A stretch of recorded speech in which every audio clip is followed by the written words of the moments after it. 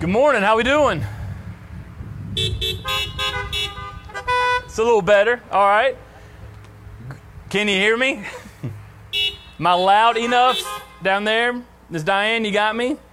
In the back, you got me? Pretty good? All right. Go ahead and take your Bibles and turn with me to Acts chapter 5. Acts chapter 5. I know you feel like we're probably going a little slow, but if you know me, that's a good thing. Acts chapter 5, our fourth Sunday in this chapter as we continue trekking along through the book of Acts.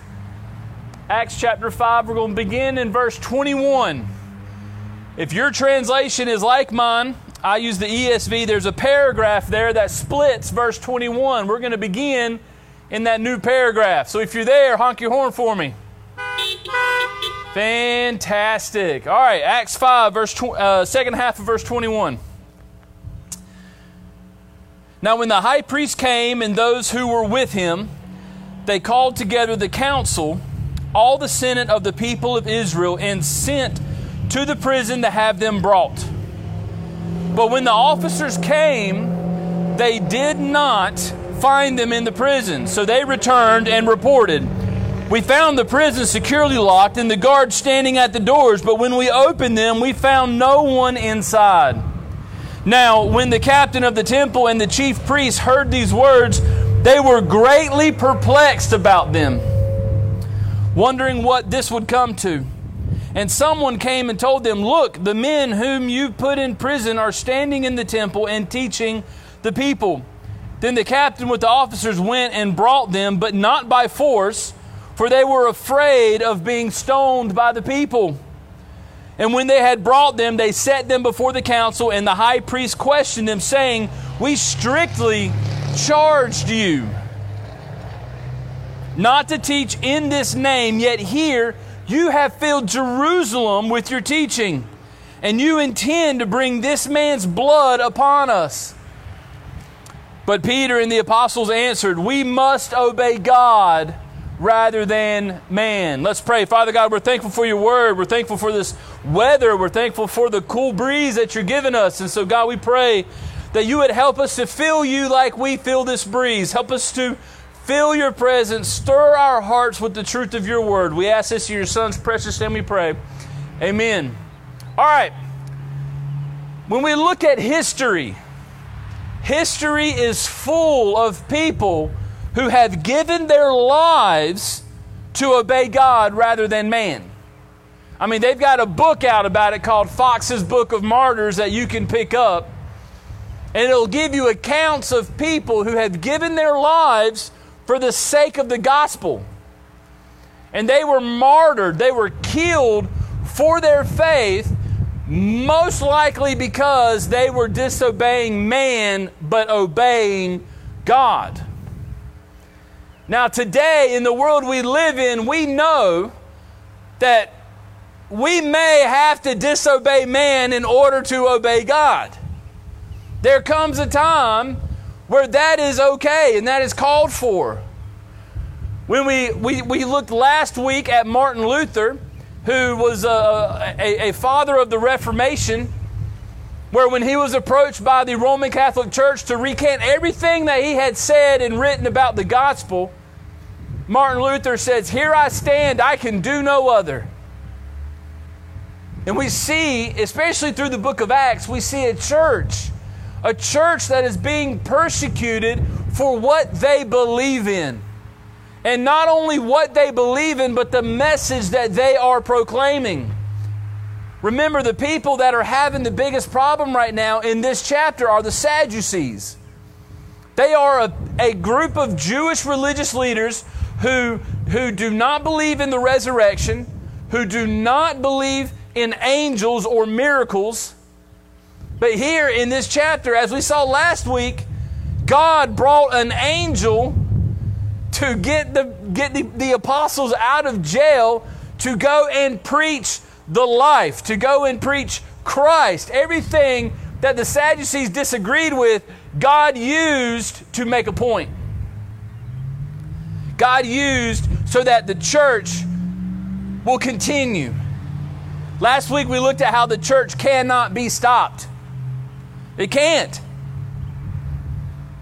We've seen accounts recently in the past few years of people who have made a stand in their faith by obeying God rather than man. I'm thinking of the cake bakers who, because of their faith, because of what they believed in, did not want to bake a cake for same-sex marriages. I'm thinking of the clerk of court who did not want to sign the marriage license for a same-sex couple and was persecuted for it. Whether or not you agree with what they did, understand that they made a stand for what they believed in. That their faith was priority. And they desired to obey God rather than man, no matter the cost. No matter the cost. Here we see Peter and the other apostles who are being persecuted because of this message that they carry. They stand firm in this message. They stand firm in the gospel of Jesus Christ because of what they believe about it. And what they believe about it is the thought that I'm going to give you for this morning's message. It's just a few words. Again, aren't y'all loving the main ideas being short? I don't know what's going on with that, but this one's only 5 words long. The gospel is worth it. That's today's message. That's the main idea from this text. The gospel is worth it. The gospel is worth putting our lives on the line. The gospel is worth forsaking all things. The gospel is worth being willing to make a stand so that we are obeying God rather than man. The gospel is worth it, and the apostles are showing us this. And this is a message. You see, there's one thing we like to do here. We love verse-by-verse expositional preaching. We love to go through books of the Bible. And this is why. Because we believe every passage, we believe every sermon, we believe this entire book is relevant to today. We are not here to make Scripture relevant. We are here to show you how Scripture is relevant. And this morning, in the world we live in what we are dealing with, in the culture we are surrounded with, do you believe that the gospel is worth it? Are you willing to be persecuted for the gospel you believe in? Are you willing to put your life on the line for the message of the gospel? Are you willing to risk your job? Are you willing to risk your families? There's the book by David Platt called Radical. I think it was the second one called Radical Together. There's an account. And I know I've shared this with you before, but this account is just so heavy. This woman, she's in another country where if you become a Christian, you are to be put to death. And this woman becomes a follower of Christ. And her husband finds out. And what does her husband do? He drives her to her parents' house for dinner, drops her off, and her parents have her poisoned and have her killed. Because she put her faith in Jesus Christ. So church, let me ask you, is the gospel worth it? Is the gospel worth it? We do secret church here. They do it in the spring with David Platt, and they give testimonies of people in other countries. I love living in the South. They do testimonies of people in other countries where the gospel is illegal. And you see where their faces are shadowed and their voices are muffled because they have to be safe. They're putting their lives on the line to share the gospel. So church, let me ask you again, is the gospel worth it to you? I'm so thankful we live in a country where we are free to worship. However, if you're like me and you're out in the world and people know what you believe in and what you stand for, people are not always going to like you. People are going to call you bigots. People are going to call you hateful. People are going to call you judgmental. People are going to write you off.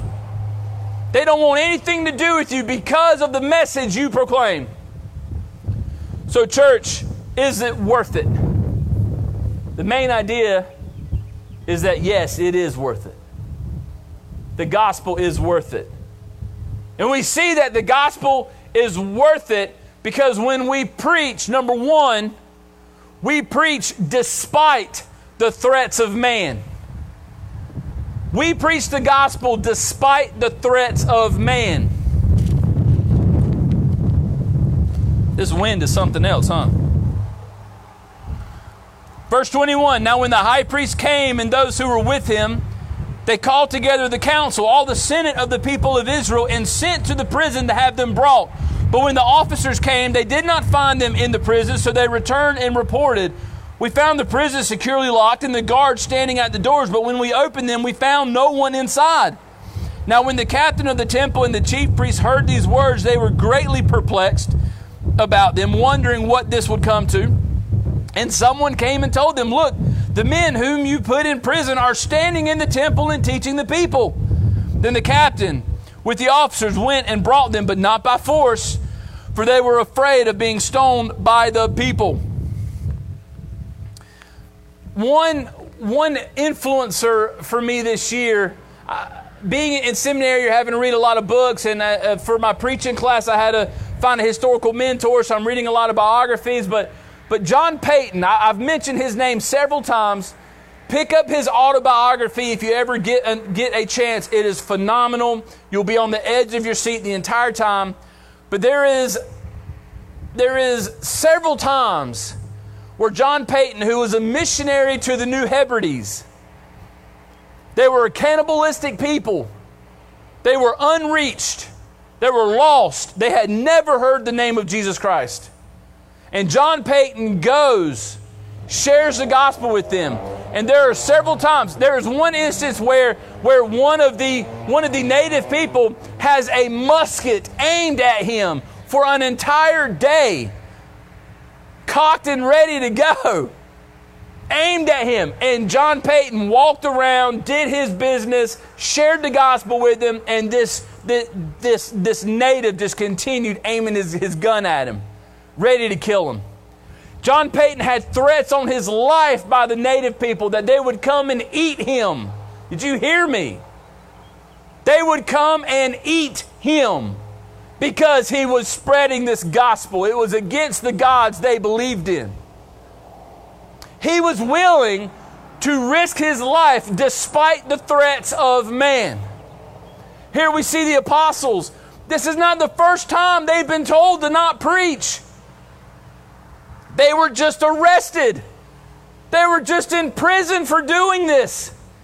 And an angel comes, breaks them out, and says, go and teach the gospel of life. And what do? They obey despite the threats of man. They obey. Because why? Because, guys, if God is for us, who can be against us? No weapon formed against us shall prosper. The gates of hell will not prevail. I mean, there's so much scripture we can throw at you to show you that we do not have to fear the threats of man when it comes to proclaiming the gospel. We do not have to fear for our lives. We see in verse 24, now when the captain of the temple and the chief priests heard these words, they were greatly perplexed about them. Guys, let me tell you something. The works of God causes perplexity in man. When we make a stand for our faith, I will even argue, when we make a stand for our faith and when we tell man that we're not going to obey you, we're going to obey God, man will be perplexed by that. They will be wondering what is going on. These officers were wondering, after hearing about these apostles being released from prison, but yet the prison is secure. What's going on here? If we don't believe in the resurrection, if we don't believe in miracles, then explain this. I went to a David Blaine experience, if you want to call it, in Asheville. David Blaine is an illusionist, and he does some of the craziest stuff. And I remember leaving that place thinking, how does he do that? But I also remember leaving the place thinking, it's all fake. But the perplexity that these people were experiencing when seeing that the apostles had been released from prison, this isn't fake. What is going on here? How did this happen? When we proclaim Christ despite the fear of man, when we make a stand, when we obey God, people will be perplexed. They'll be perplexed at your boldness. They'll be perplexed at your steadfastness. They'll be perplexed at the message that you proclaim. Because they'll be wondering, is it worth it? You're willing to put your life on the line. Is that message really worth it? I've got a friend who is in a foreign country. We can't even talk about where he is. And him and his wife, he is in an underground church. Guys, he's putting his life on the line for the sake of the gospel. Why? Because the gospel is worth it. Church, there are people out there who do this because the gospel is worth it, despite the threats of man. Why? Because they fear God greater than they fear man. Check out verse 26. Then the captain with the officers went and brought them, but not by force, for they were afraid of being stoned by the people. When we are sitting here looking at the apostles, they did not have a fear of man. They stood in the temple courts. They proclaimed the gospel. But yet when the officers come to arrest them, they do so quietly without force. Why? Because they're afraid of the men. They're afraid of causing an uproar. They have a greater fear of man than the apostles do. Church, this message we carry, we should not have a fear of man. Why? Because this message we carry is worth it. This message that saves lives, saves souls from the depths of hell. This message that saves people from their sin. Romans 1:16, for I am not ashamed of the gospel, for it is the power of God unto salvation. We proclaim this message because it's life or death to us. We have loved ones that we know that are lost. We have friends that we know that are lost, co-workers that we know that are lost, and we know if they were to die today, they would go to hell. Does that not give you this hole, this lump in the pit of your stomach? Does it not give you some type of drive or unction to share the gospel? Despite the fear of men, I don't care what they say. We in America have a problem with evangelism because we're afraid of what people are going to say to us. We're not afraid of death because we're not even thinking about it. People don't always die in America for preaching, but we get ridiculed. We get our feelings hurt. Church, the gospel is worth that because people are dying without it. If you knew the reality of hell, if you knew the reality that those that you love dearly who don't know Christ, they were to die right now. There is no second chance. But yet we will not share the gospel because we're afraid of what they're going to say to us. How dare we keep our mouth shut? How dare we put ourselves on that type of pedestal? How dare we worry about humiliating ourselves when there's somebody dying without the gospel? I'm preaching to myself this morning.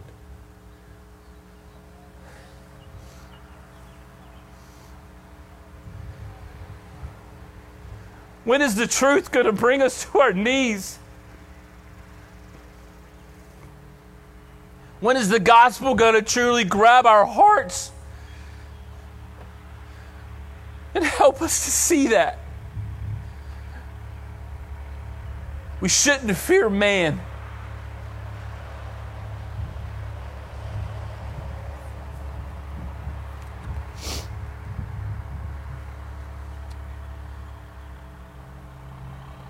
Because the gospel is worth it, we preach it despite the threats of man. And number two, we preach it in the name of Jesus. In the name of Jesus. Look at verse 27. And when they had brought them, they set them before the council. And the high priest questioned them, saying, "We strictly charge you not to teach in this name. Yet here you have filled Jerusalem." I love it. You have filled Jerusalem with your teaching. "And you intend to bring this man's blood upon us." But Peter and the apostles answered, "We must obey God rather than man." We charge you not to teach in this name. We told you not to bring it up. Do you think maybe they're being kind of tired of being told that they're the ones that killed Christ? Church, we proclaim the gospel in the name of Jesus. We're not here to build the name of Red Cross. We're not here to build my name. Let me ask you a question. Some of you can probably answer more than others, but can you name all the former pastors of this church without looking at the 50th anniversary book that we have? Can you name them all? Every single one of them? No. One or two of you probably can. I know a couple people in our church that probably can. But the majority of us, no. Why? Because we preach the gospel, and then we die, and then we're forgotten. We preach the gospel, we die, and we're forgotten. Why? Because we're preaching in the name of Jesus Christ. Preaching in the name of Jesus Christ. No greater name.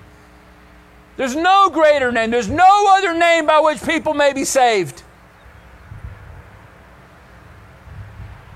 You follow Buddha, you're going to go to hell. You follow Muhammad, you're going to go to hell. You follow yourself, the God of yourself, you're going to go to hell. But when you turn to the name of Jesus, when you turn to Him, that if anyone confesses that He is Lord and believes in their heart that God raised Him from the dead, they will be saved. We preach the gospel in the name of Christ because there's no greater name.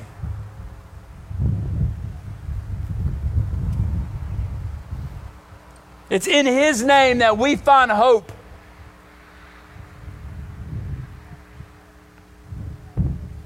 It's in His name that we find strength. It's in His name that we find boldness. It's in His name that we find joy and comfort. Because it is by this name that one day every knee will bow and will confess that He is Lord. Church, we preach the gospel in the name of Christ because when He walked this earth, when He came from the glories of heaven and walked this earth, lived the life that we should have lived and couldn't, and died the death that we should have died, He did not fear the threats of man. Truly God and truly man was willing to give it all. He poured Himself out. He emptied Himself to the point of being a servant, willing to die for us. Oh, wretched man that I am! Why would God ever die for a man like me? Why would He bleed and suffer for me? I'm the worst sinner here. I don't deserve the grace that He's given me. I don't deserve the mercy He's given me. There is no greater name. Because it is by the name of Jesus that we see true love, true grace, and true mercy. I will shout His name from the rooftops until the day I die. I hope I do. Church, we live in a culture where we need the gospel. Did you see the rioting last night? Do you see the political division in our country? Do you see the sin of hatred and racism? Do you see the sin of people wanting to live however they want to live? There is no other name that needs to be proclaimed today than Jesus Christ. No greater name. And we proclaim that gospel in His name. Why? Because the gospel is worth it. And more importantly, not only is the gospel worth it, but Christ is worth it. He gave our lives. He gave His life for us. We should give our lives for Him. He suffered and died for us. We should live for Him.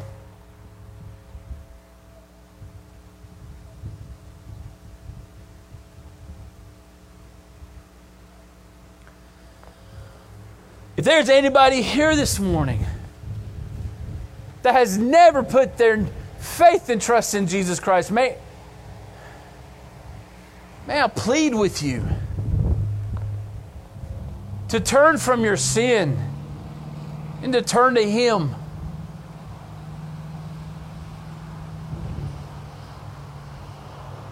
Oh, to grace, how great a debtor daily I'm constrained to be.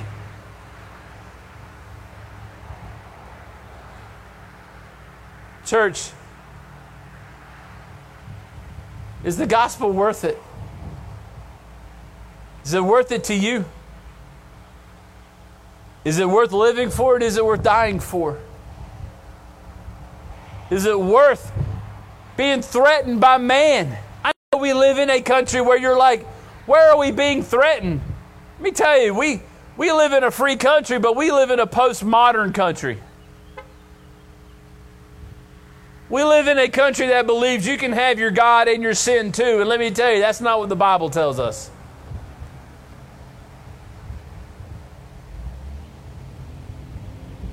Jesus is worth it.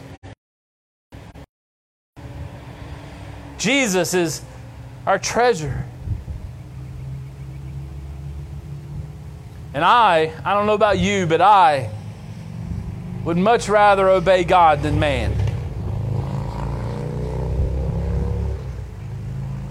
Is He worth it?